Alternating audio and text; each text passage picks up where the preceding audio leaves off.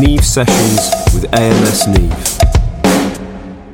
On today's podcast is recording and mix engineer and Air's in-house engineer John Prestage, who has worked on film scores including Interstellar, the Hunger Games franchise, the Grand Budapest Hotel, Isle of Dogs, Paddington, Rocketman, Cruella, and also on albums for artists like Adele, Biffy Clyro, Muse, Nick Cave and the Bad Seeds, and many, many more. So welcome along, John. Thank you so much for joining us today. How are you?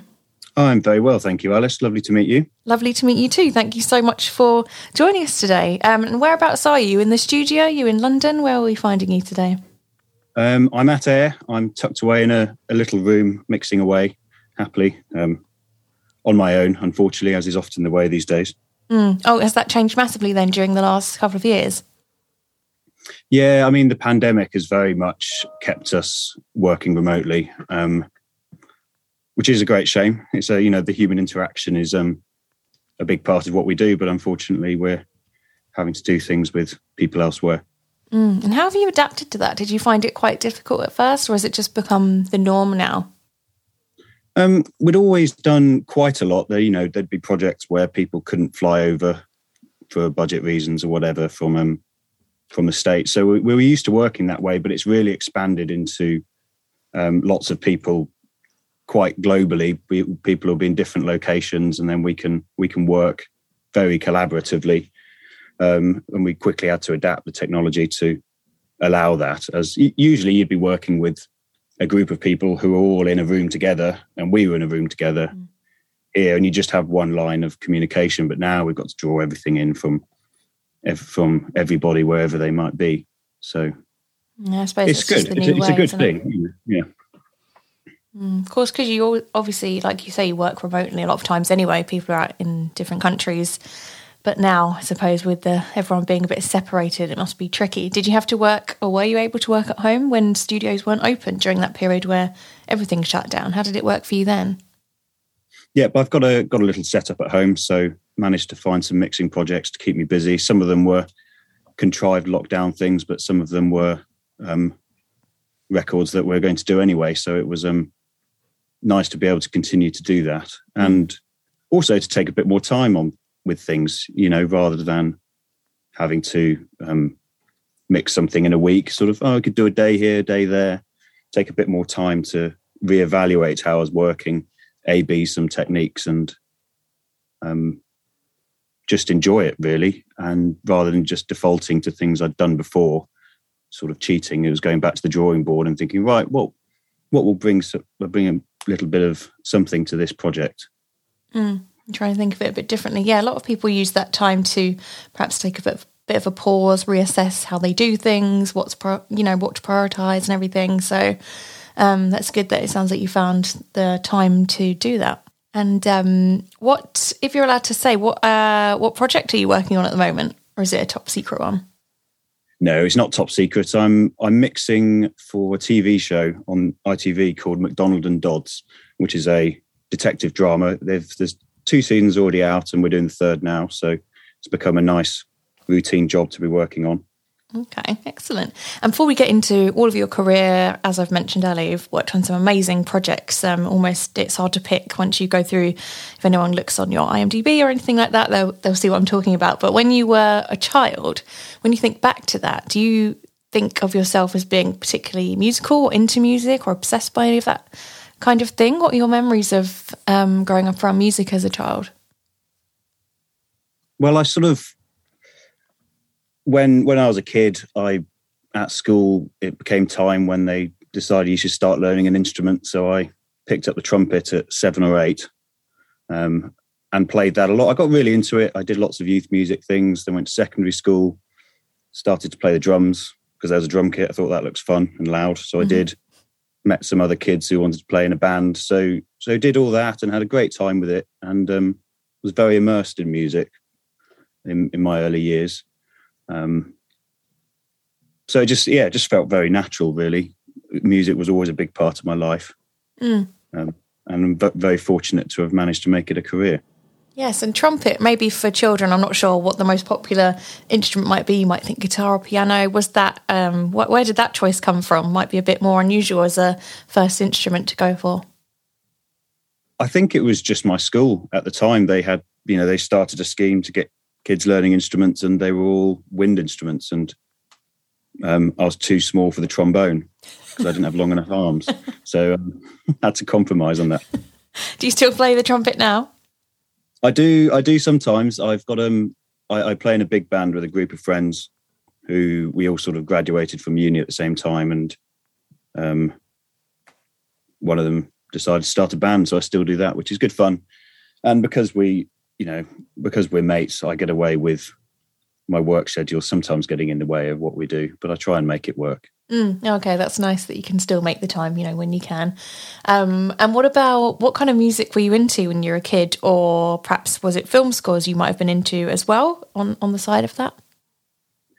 I wasn't particularly into film scores, I have to confess.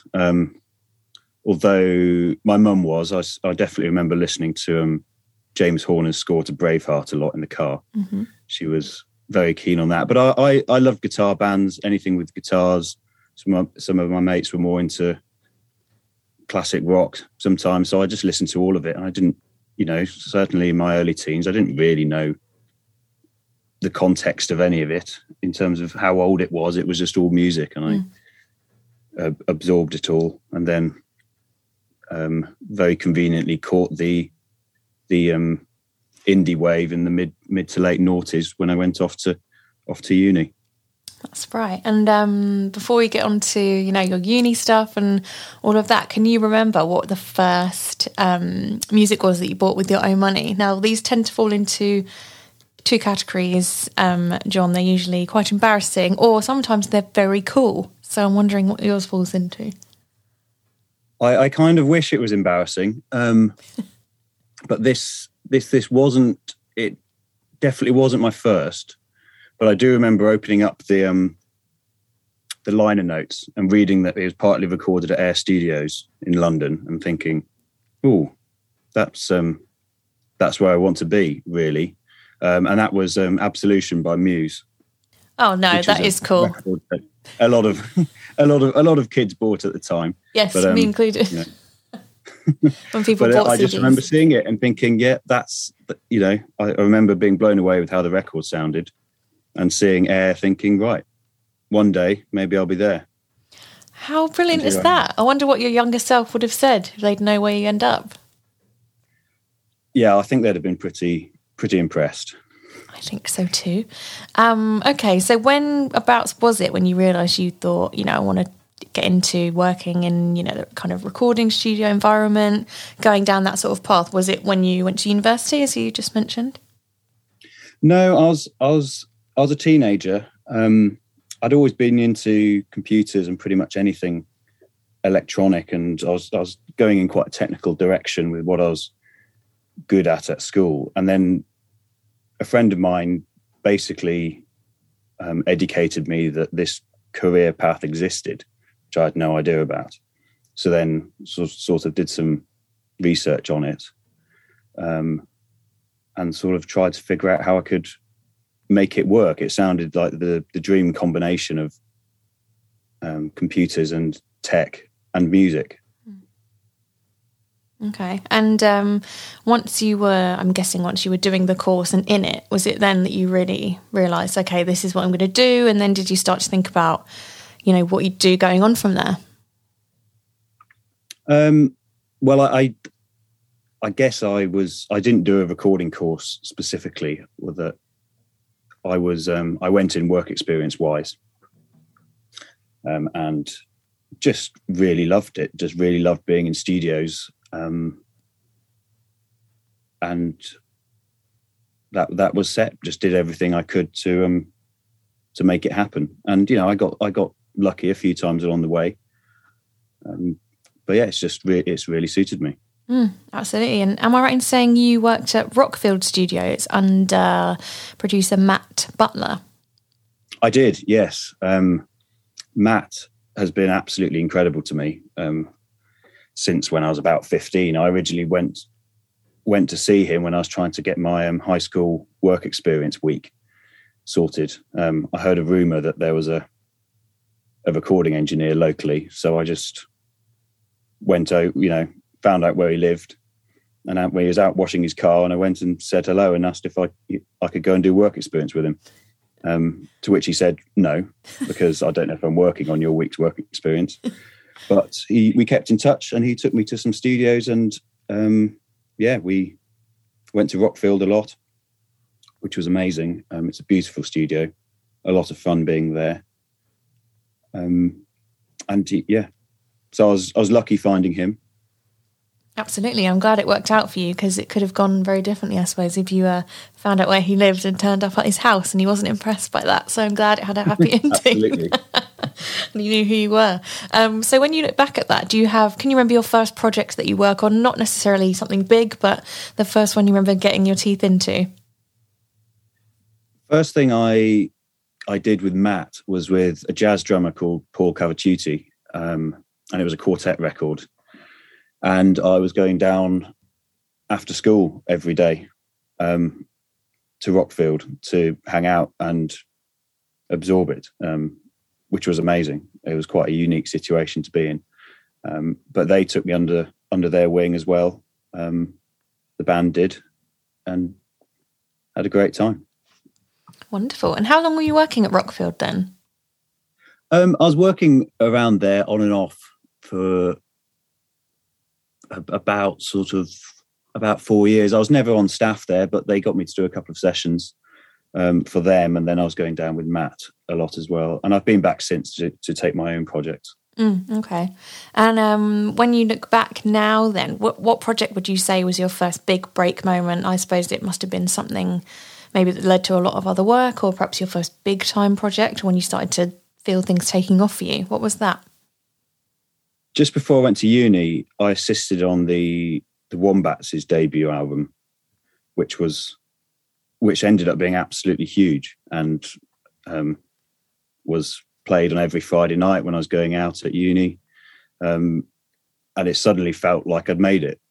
But I didn't, but then I studied for 4 years and didn't do any more. But that was suddenly the realization that, okay, I'm in a good place here. This might have legs, this and career. How amazing that must be to hear it when you're out and about, maybe in a pub or something. How did that feel at the time? And what did your friends think of it? Or were they like, oh, whatever? They probably got slightly irritated about how excited I was about it. But Let's Dance to Joy Division was a massive hit. And to have worked on that and to hear it, it was very surreal. And I still haven't had anything since that's, a record that I've worked on that has also been a huge part of my life. Was amazing, an amazing feeling. It's such a great track as well, and it's on the radio even now a lot, isn't it? You can't really ever not hear that song. It's really stood the test of time. What are your memories of working on that? The whole thing was a bit of a laugh, really. The band, they're lovely. They're a lot of fun. There's a lot of late nights getting it done. It was just a really, really enjoyable thing to be around. And also the excitement of it. I was listening to that sort of music. I remember driving down to the studio, and Kill the Director was on the radio, and thinking, damn, I'm about to go and work with these guys. And it was just incredibly exciting. I'll bet it's such a feel-good song as well. I don't know what it was like, or if you kind of captured that vibe when you were in the studio. I suppose you never really know what's going to do well, or do you sometimes get an inkling in your role? You could tell with this one, as soon as they started playing the songs, oh, hang on a minute, this is good stuff here. This is really going to go the distance. Yeah, and well, it absolutely did. So good instincts there. And of course, you're now at Air, and you've been there since 2011, and you're the in-house engineer. So how did you get started there then? I tagged along with Matt to a session while I was studying in London, and he said, I'm at Air, come up if you can. Obviously, I dropped absolutely everything. Yep. Of course. And came up. So hung out for the day, and then just trying to help out where I could. So at the end of the session, I was out coiling cables with the assistant from Air at the time. And Matt said, right, I'm off. You look busy, so I'll leave you to it. I stayed, and I helped set up for the next day's string session, which was a new thing for me to be doing that sort of work, and introduced myself to the studio manager, and got asked back to do bits of work, just those sorts of things when you need a bit of extra help around the studio, people who know what most of the mics are and can coil a cable neatly and make the tea. So I just came in and did bits of that freelance while I was still studying. I see. So then one of the big projects you were on, which obviously you know about, but for the purposes of our listeners, you were the score recordist on Interstellar, which was released in 2014. Feels much more recent than that, but obviously for Hans Zimmer's score. So what are your memories of working on that? Was it always a dream, given that you're working on scores a lot and of course have gone on to do that, to work on one of Hans Zimmer's? What was that process like for you? Well, it was a bit of a rabbit in the headlights moment for me, as the majority of the score was recorded on location at the Temple Church, and they needed someone to go down and help out. So I volunteered myself, thinking that sounded like a good excuse to go somewhere else, do something a bit different. But I ended up in a leading role, which was pretty daunting, and I'm not sure I was quite expecting it. So we were set up in this funny little room at the side of the church with Christopher Nolan and Hans Zimmer sat behind me completely, well, had to throw myself in. That's always the way, really, but sort of clinging on by my fingernails to the situation. But it was, it was amazing. And that, you could tell with that was clearly going to be a influential score. It was so unique and interesting and emotional. That was a very exciting time. Yeah, I'll bet. That must have been quite intimidating with them sitting right behind you as well, I can imagine. Yeah, it very much, because we had such a weird setup. The room was quite narrow, so we couldn't spread out like we normally would. So it was definitely they were definitely behind me, sort of barking orders. It was fun though. It was an amazing session. So is that usual, I wonder, for a director to be involved in this score recording session? Or is Christopher Nolan in particular quite hands-on with that? I imagine Hans Zimmer, of course, wants to be involved. Did they have any notes for you, or wanted it, done in a certain way, or anything to do with your workflow, or are they just there usually? Christopher Nolan would always be there. He's very hands-on with the scores. And it's always nice to work with directors when they know what they want and can offer things. He's been doing it a long time, so he knows what you can and what you can't do on the recording sessions. So it's a fairly smooth process. Just thinking if they would have. I mean, basically, in my role with that, you make it work. If a request comes, no matter how complicated it is, you just try and figure out how to do it as quickly as possible. So they weren't directly influencing, but we were doing fairly complicated work on the fly. Yeah, of course. And you work with a few composers numerous times over the years, of course. Was that the first time you worked with Hans, or had you worked with him before that? I'd met Hans a couple of times on the second Dark Knight film. I remember doing as an assistant, but I was very much making the tea at that point. So to then get thrown into a different role, whether he remembered me or not, I don't know. It's nice to be there still, even if it's just sort of making the tea, just to get that familiarity, I suppose. Or maybe they're just that intimidating first meeting out of the way before, Interstellar, something very hardcore like that, very big. And then yeah, I guess so. It's good being in an environment like Air, because you do get to know the people before you actually get thrown into the hot seat. So you've got a lot, you know the dynamics in a group and who everyone is before, which takes a lot of the stress out of some of the more complicated work. That's great. That's a good approach to have, I suppose, just to get you more used to it and more comfortable, and get everyone comfortable. And so since Interstellar, of course, you've regularly taken on the role of score recordist on many major films. Their scores including Isle of Dogs, Red Sparrow, Lady in the Van. If anyone checks out your IMDb, there's a very, very, very long list with loads of amazing films in it. So I'm just curious if you're even allowed to say, is it like asking you to pick a favourite child?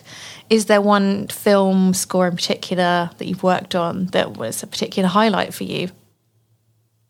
I've got a very soft spot for my work on the Hunger Games films, which James Great Newton franchise, yeah.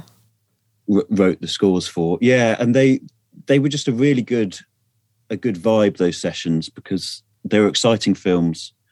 They were very hotly anticipated. There was a lot of buzz around the films coming out, and after the first one, which was brilliant, it was you sort of settling into this franchise of we're going to be here a while doing this now, and it was just a brilliant team, and the music's amazing, the film's amazing, and we had plenty of time to do it, and it was all very much they felt like real old school Hollywood sessions. We were doing everything properly. We were taking our time.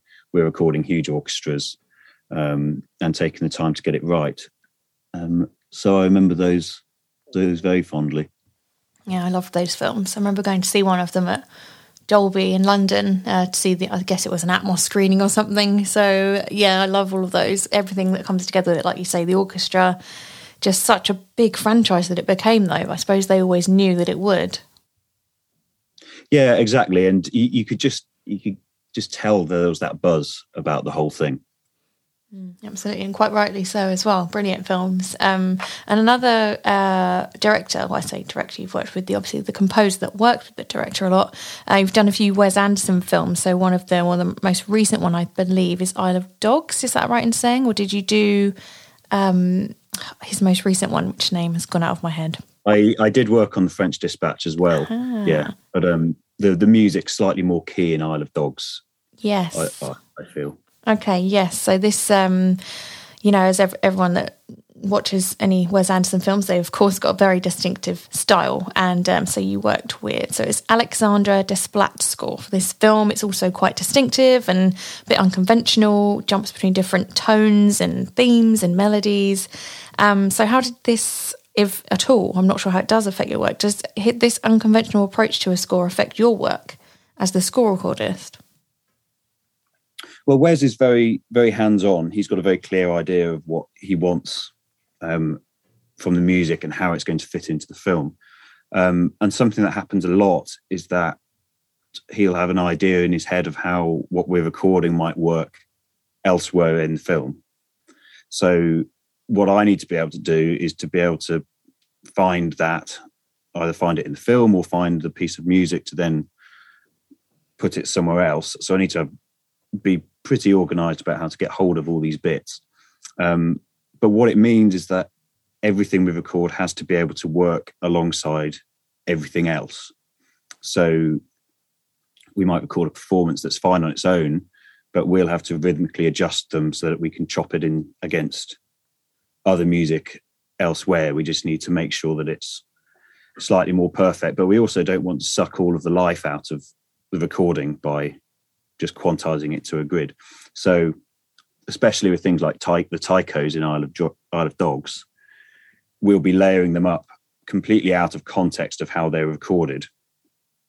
So it's a bit of a challenge to make everything work, especially as certainly for that film, we had this small 4 clarinet ensemble, which is then playing alongside these super loud taiko drums, which in real life doesn't work. The clarinets are far too quiet, but then we have to find a way to make them sit together as a homogeneous thing, which is, I think a lot of the time it's part of Wes's master plan.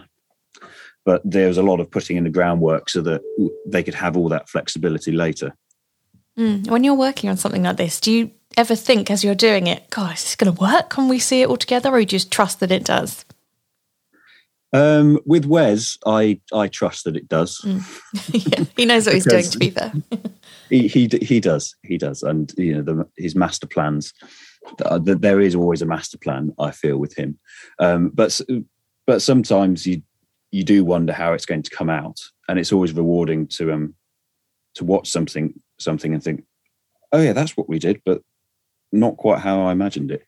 So sometimes you do things and they don't make sense, but there's something that's going to happen later that's going to bring it all into context. Okay, interesting. And another big one, completely different kind of film, of course, that you worked on was the recent Cruella film. So tell me about your work on this one. What did that involve for you? How did you approach this particular score recording project?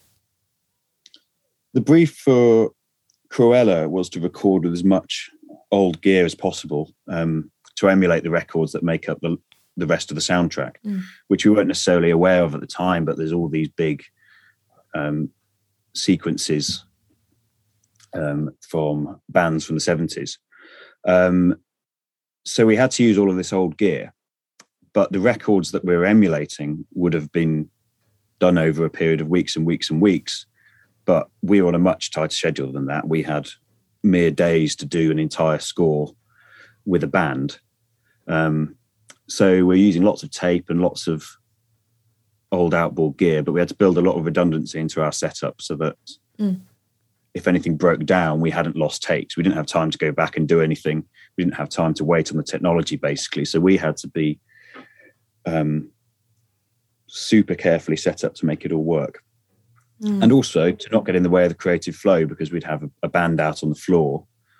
They wanted to overdub a guitar solo while we did another take of the drums and bass, then of course the answer for us is yes. If they want to do it, they've got to do it. It might be a moment of genius.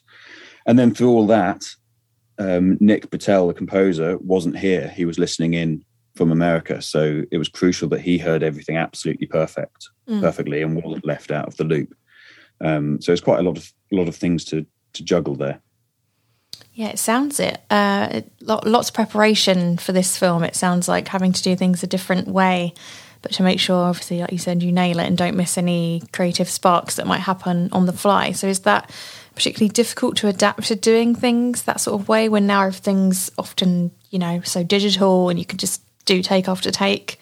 How was that? Well, the usual film score model is that everything's all very carefully prepared. The music's all written down, and you just go and record it as well as you can. So it's quite difficult to adapt in a film context to those spontaneous moments, but it's very rewarding when you do. And that's what really adds the little bit of magic, which I think was important with that score, as you were cutting into these old, very vibey, very spontaneous records. And of course, being at Air, you have access to many consoles that will be the envy of many recordists and engineers out there all over the world that would just, practically, maybe not kill, that might be a bit strong, but, they would give anything to work in that environment with these legendary consoles. So which ones at Air are you regularly using for your work? Our main two consoles in the recording rooms are big Neves.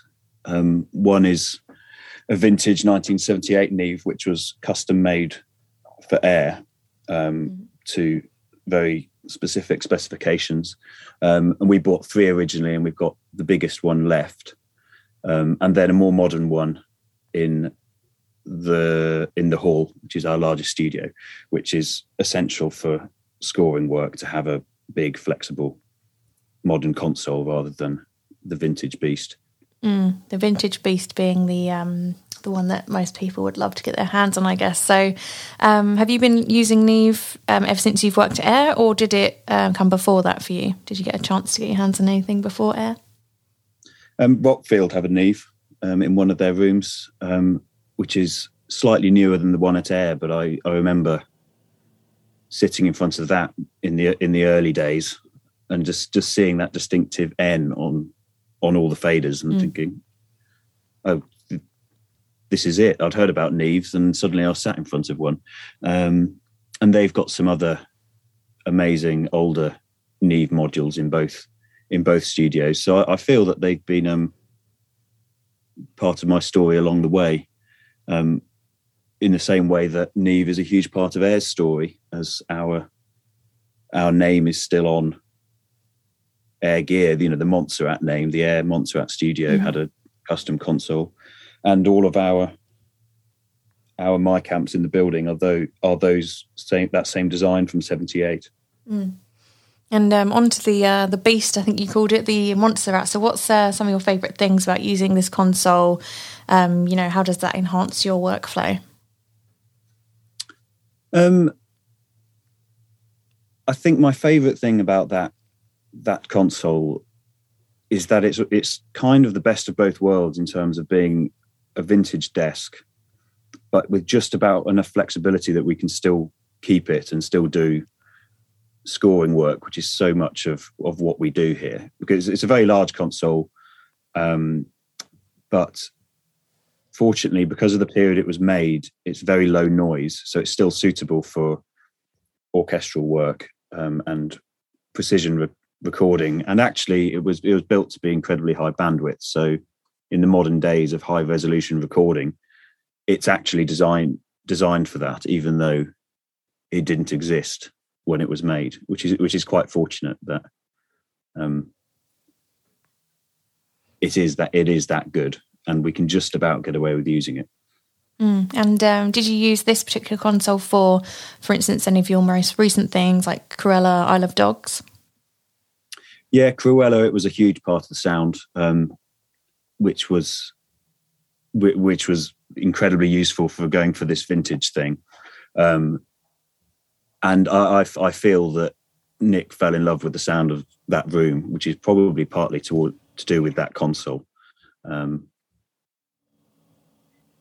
And how did it help out with them? It was lucky. Oh, sorry, go on. Because normally working on a vintage console, you'd have trouble doing a film score workflow, because most of them are a lot smaller and less flexible. But it was really good to be able to use it to its full extent on that project.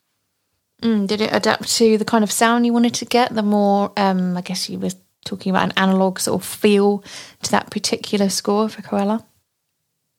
Yeah, definitely. It's built in an old way, and it's definitely got a vintage sound to it. And what about the use of doing, film score work versus, just regular albums? Do you prefer a different Neve desk for each of these? Perhaps the one in the hall. What's your preference there? For album projects, then definitely the old Neves are just so inspiring to work on, and even the ones slightly older than ours here at Air, the ones with the 1081 EQs are just so inspiring to use.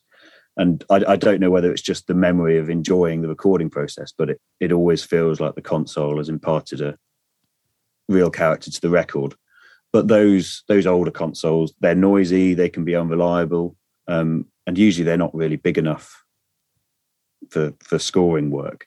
So for sure, the 88R we have in the hall is a lot better optimized for scoring workflows. It's got surround sound built in, which is essential for what we do.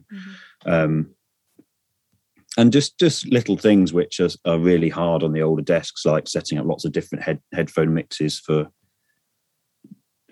different musicians, because in the hall we can record an orchestra simultaneously with a band. We've got quite a lot of isolation rooms to do that, and it's just it is actually your sort of control center that in one piece of equipment can deal with almost everything you have to do for a big scoring session. So they're definitely better suited. But Neve have done an amazing job of keeping their sound and retaining what's special about their older consoles in their new ones, which is a lot of what makes the brand so special. They're still built to be the best they can be. And that is obviously so important for all roles within working in the studio, of course. And so I know you've said about some of your recent projects that you're working on. Have you got anything exciting coming up You might not be able to talk about it. I'm sure you've got some interesting films or perhaps programs in the work for the scores coming up. I'm doing a super fun album project with a composer called Charlotte Harding, which is it's based around the sounds of string instruments, but it's been combined with a lot of electronic production, which she's prescribing to me in sort of a graphic notation, and then I'm mixing that to create the finished piece of music, which is really fun because it's the work for me is mixing, but it's incredibly collaborative. I'm almost performing, really, and it's my interpretation of what she wants is coming out in the mix.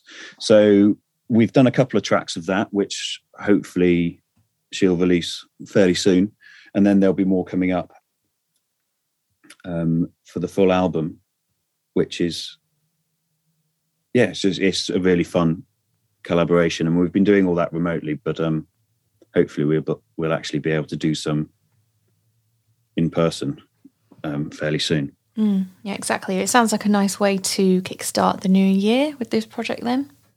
Yes, absolutely. Okay, excellent. I'm sure you've got many other exciting ones to come. The things you work on definitely seem to hit the big screen quite a lot, so I'm sure it won't be too long before we hear or see something that you've worked on. So it's good to know you've got so much in the works, and interesting to hear all about your journey, of course, coming up through the industry and through AIR. So thank you so much for taking the time to tell us about that today. My pleasure. Thank you for having me. Oh, you're so welcome. Thank you so much. I need to see that new Wes Anderson film as well. I didn't actually make it to the cinema to see that one, so I definitely want to go and check that out. Have you seen it yet, John? No, I haven't. Sadly, I've missed several things I've worked on recently at the cinema, which is a great shame. There's a fantastic film called The Green Knight. I don't know if you've heard anything about it, but I have heard something about this actually. So you haven't seen that either? No, I haven't seen it either, and I really wanted to see it on the big screen, but they postponed the UK release, and it sort of fell a bit flat in the cinemas, unfortunately.